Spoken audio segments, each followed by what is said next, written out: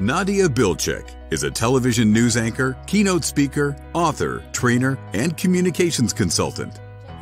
19 #1 best-selling have been nominated and won so many awards throughout your careers. She has a wealth of experience interviewing and consulting with well-renowned figures, celebrities, and corporations. Nadia speaks on how to get people to like you, trust you, and want to do business with you. Over the last few weeks, the entire world has been monitoring the treatment of your grandfather, Nelson Mandela. And my job was to introduce it and provide. With topics like leveraging the power of your personal presence, networking for success, and lighting the fire. Nadia Bilchik. Well, a very good morning, afternoon, or evening, depending where in the world you are. I am in Johannesburg, South Africa, with my dear friend and former Mnet producer, Nico Steyn, and we're in his studio. Hi, Nadia. This is Nervy in my own studio, doing something new. Okay, so we are broadcasting live, and there's so many things we want to talk to you about today on our live show, Nico and Nadia. The first thing we want to talk about is how we met and networking. I was a presenter at Mnet Television in South Africa. Nico was a producer. Well, fast forward a couple of years, we reconnect virtually. That's right. And we've just spent the morning videoing and getting Nico's brilliance. So, Nico, what is your philosophy around long-term relationship building? Nadia, you know what? I think that every relationship is something that you go into thinking, how are we going to make this keep going without it having too much work? Because I don't think relationships and any kind of business relationships should be something that's a really hard kind of thing, just like normal relationships, right? That's where I'd start. I think that's so well put, Nico, is that relationships need to be organic. You know, the first book I wrote was Own Your Network. And I'm actually giving a talk in 2 weeks' time about networking to enhance diversity and inclusion. And you and I were talking about how easy it is to have preconceived ideas about people. So one of my best stories is, I tell the story, I was giving a talk. There was a man in the front row and his head was like this. And I said, did I upset you? Did I offend you? And he says, no, but you remind me of my ex-wife and I hate her. Oh my. So I say, so how often do we meet somebody and because they remind us of something or someone else, we don't develop a relationship with them? So that's the first thing. It's just that deep connectivity. Yeah, sure. So relationship building. So can we ask you today just to reach out to somebody like Nico and I that you haven't spoken to for a while? Then I want to talk to Nico. You've transitioned from a television producer to producing speakers and running a studio in Johannesburg. What for you in the virtual world makes for a fantastic presentation? I think the thing that I am most excited about is when people change gear or they gear shift while they're busy talking and they really expect or they respond and respect to an audience that's watching. You know, when we looked at television days, we would just broadcasting, meaning we're coming from a center and it's broad and we start our show at 9 o'clock and you'll be there and that's okay.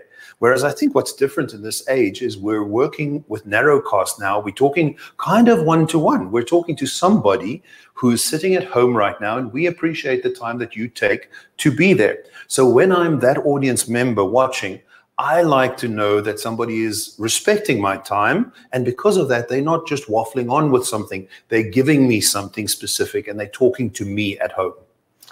So that's so important. So any presentation, are you talking to the person? Are you connecting with the other? And of course, now we're having to do it via webcam. By the way, tip technique, and Nico and I both speak about this in speaker training, and anybody we're training is make sure the middle of your eye goes through to the camera so that you're looking directly at me. How many people do you see, Nico, who are looking down at the... I'm quite startled because I think that wanting to improve or wanting to be better at this skill is something that we should work on because it's like driving. It's going to stay with us for a long time. And the way that you change gears, look in the rearview mirror, make sure that it's safe, look at those are things that you do almost inadvertently while you're busy driving. And I think that there's that kind of stuff that you should do when you speak also. And particularly since this virtual world is going to stay with us for a while longer, I think it's important that people need to respect that and start thinking about that seriously. So I'm startled when I go into a Zoom meeting a year later and there's still people who they start speaking and they haven't unmuted themselves, right? Drives me crazy. So it would be quite ironic if right now you're seeing both of us, and we do hope we've got sound because we're in this very fancy studio. So Nico has set up at one of the WeWorks in Johannesburg. And so you created the space. We have 3 cameras in front of us. We have beautiful lighting. Let's talk about lighting for people on a home studio who don't have access to what you've got here. Okay. So one of the first things that you have to do is you can use natural lighting. Of course, the most important thing is that you have light that's coming from about 30 degrees either side of your camera, and that it sparkles a little. If you look at Nadia right now, because I've set her light, there you see her, you see the sparkle in her eye. In the same way, even though I've not checked mine for a while, I'm pretty sure that light is creating a sparkle. And because of that, and there's a backlight coming from behind, it seems to be kind of pleasing. But I do think the main thing is that people should work to have really good lighting so we can see their eyes, because we communicate a lot with the eyes, and also that your background is not too disturbing. They're not something, so there isn't something growing out of your ear or something uncomfortable that's chopping off your head or some kind of uncomfortable line. And, you know, we talk about if you use a virtual background and you don't have a green piece of fabric or screen behind you, you can look so fuzzy. So I've seen so many people disappear into things. By the way, I'm going to check my LinkedIn as we speak, because, Nico, we could be getting all kinds of questions. So if you're going to look at your device in your presentation, explain to people what you're doing. I have a lovely quote. I say, in the absence of proper information, people come to their own conclusions. So if you saw me on my phone while I was talking to you, you would probably go, that's very rude of her. So explain to people what you're doing. So I'm looking at my LinkedIn. I'm checking Nico and I'm seeing if there are any of you. Yes. So we do have a question. And the question, Nico, is what kind of camera should I be using if I am doing presentations from my home office? Okay, so I think for starters, the big mistake that everybody made was just to rush out there and go and buy expensive cameras. And of course, we're coming from a studio environment. These are HD cameras and they're high quality and they've got a good depth of field and so. But technically, the camera that's on your device is fantastic. Even on your cell phone, it is an HD camera that you can use. So you don't have to necessarily go to great lengths to get a new camera as such. I would say that you have to have good lighting, because good lighting will help even a laptop camera be fantastic. Lots of light coming in from behind the camera. And then, of course, the next thing would be to start focusing on some form of audio to make sure that you have a lapel mic that's coming from close so that the sound is good. That way, you can have a greater distance away from your laptop and the sound won't seem like it booms across the whole room. It'll be sound that is close range, and it comes, as you can tell, right from this microphone. I have been using a Logitech camera, which is separate. And it's interesting because, again, it takes adjustment. To Nico's point, your webcam on your computer, but what helps is that my Logitech can go on a tripod. So it can be a bit steadier. And it's also, I find, and I don't know your thoughts, it's easier to do the eye contact rather than looking up at your laptop or looking down. And again, you know, these are the small things. Kat Cole and I wrote a book called Small Changes, Big Impact. And often it's the tiny things, right, Nico? When you're doing speaker training, it's just the small things that can make a difference. And I'm just urging everybody to say, how do you up your game? Are you finding, Nico, I mean, just as our virtual worlds have expanded, people's attention spans, their sense of trust has contracted? Definitely. So how do we, as speakers, as professional development experts, as communication experts, how do we ensure that we're teaching people to retain other people's attention spans? I think that's a scary question, because I think it's one of the most difficult things. You know, I went back to look at how we do it in television world, because in television, if you look at a show that rolls out for 48 minutes or so, it has meticulous timing where specific things happen in specific plot points, and it's designed that way. So my feeling is, in the space that you're watching right now, which is 16:9, it's a frame that's in your LinkedIn feed.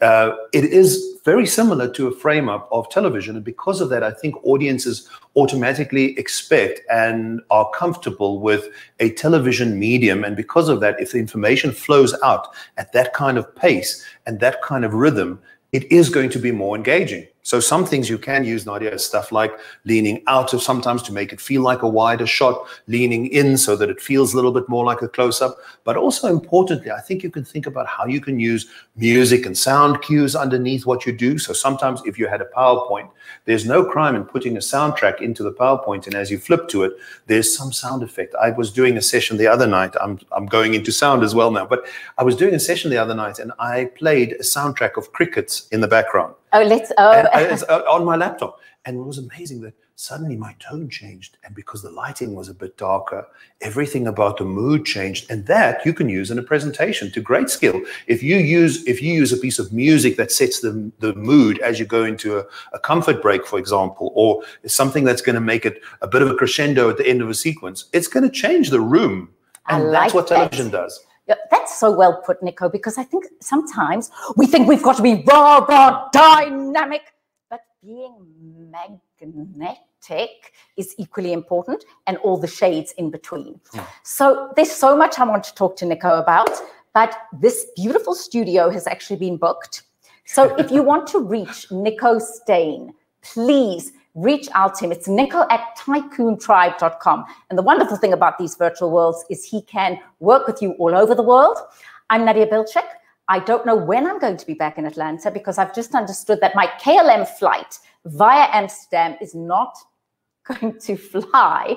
So I may be here for a while, and I may be reaching all of you virtually from Nico's studio in Johannesburg. That's fantastic. So Nico, thank you. And what I'm doing now is I'm walking up to the laptop to end the live broadcast. And I just want to thank my beautiful friend, guest, and producer. And hopefully, Nico, everybody can share the videos that we are going to be producing sooner rather than later.